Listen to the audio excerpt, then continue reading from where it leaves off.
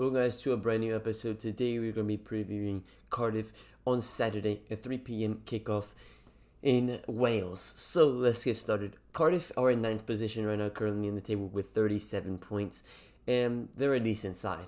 We had them at Ellen Road the first game of the season, 2-2 draw. They went up early, 2-0, and then we came back with that Somerville strike and the Cooper header as well.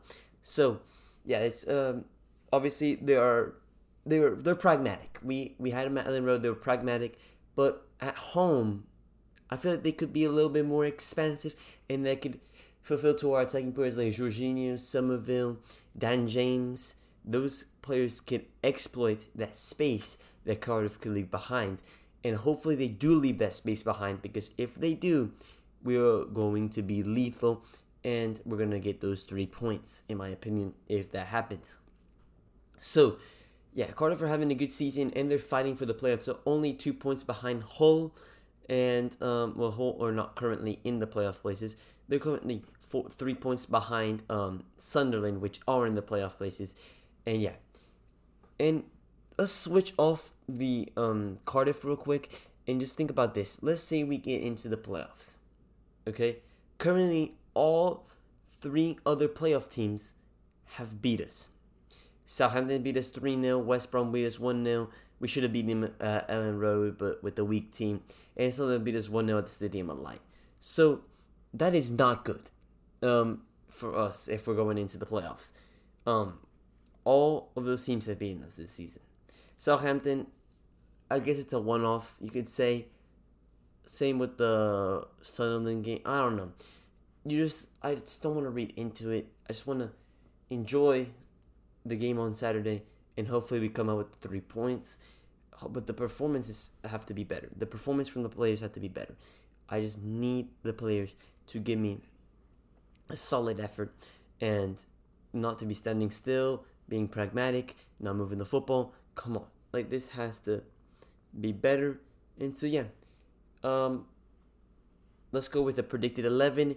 I think Melier starts in goal again after his suspension. At right back, wish we still had Jed Spence, but I'm gonna have to go with Archie Gray. I don't know why I thought about that one. We literally have no other right back at the club because we got rid of Ailing to Middlesbrough. So, yeah, that's just it. And then Rodon, Cooper's a major doubt, and he said Cresswell is not.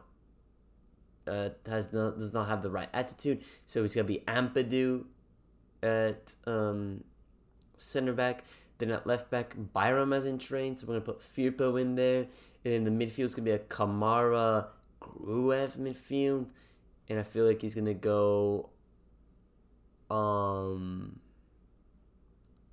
he's gonna go Somerville off the left, Jorginho at the 10, which I love.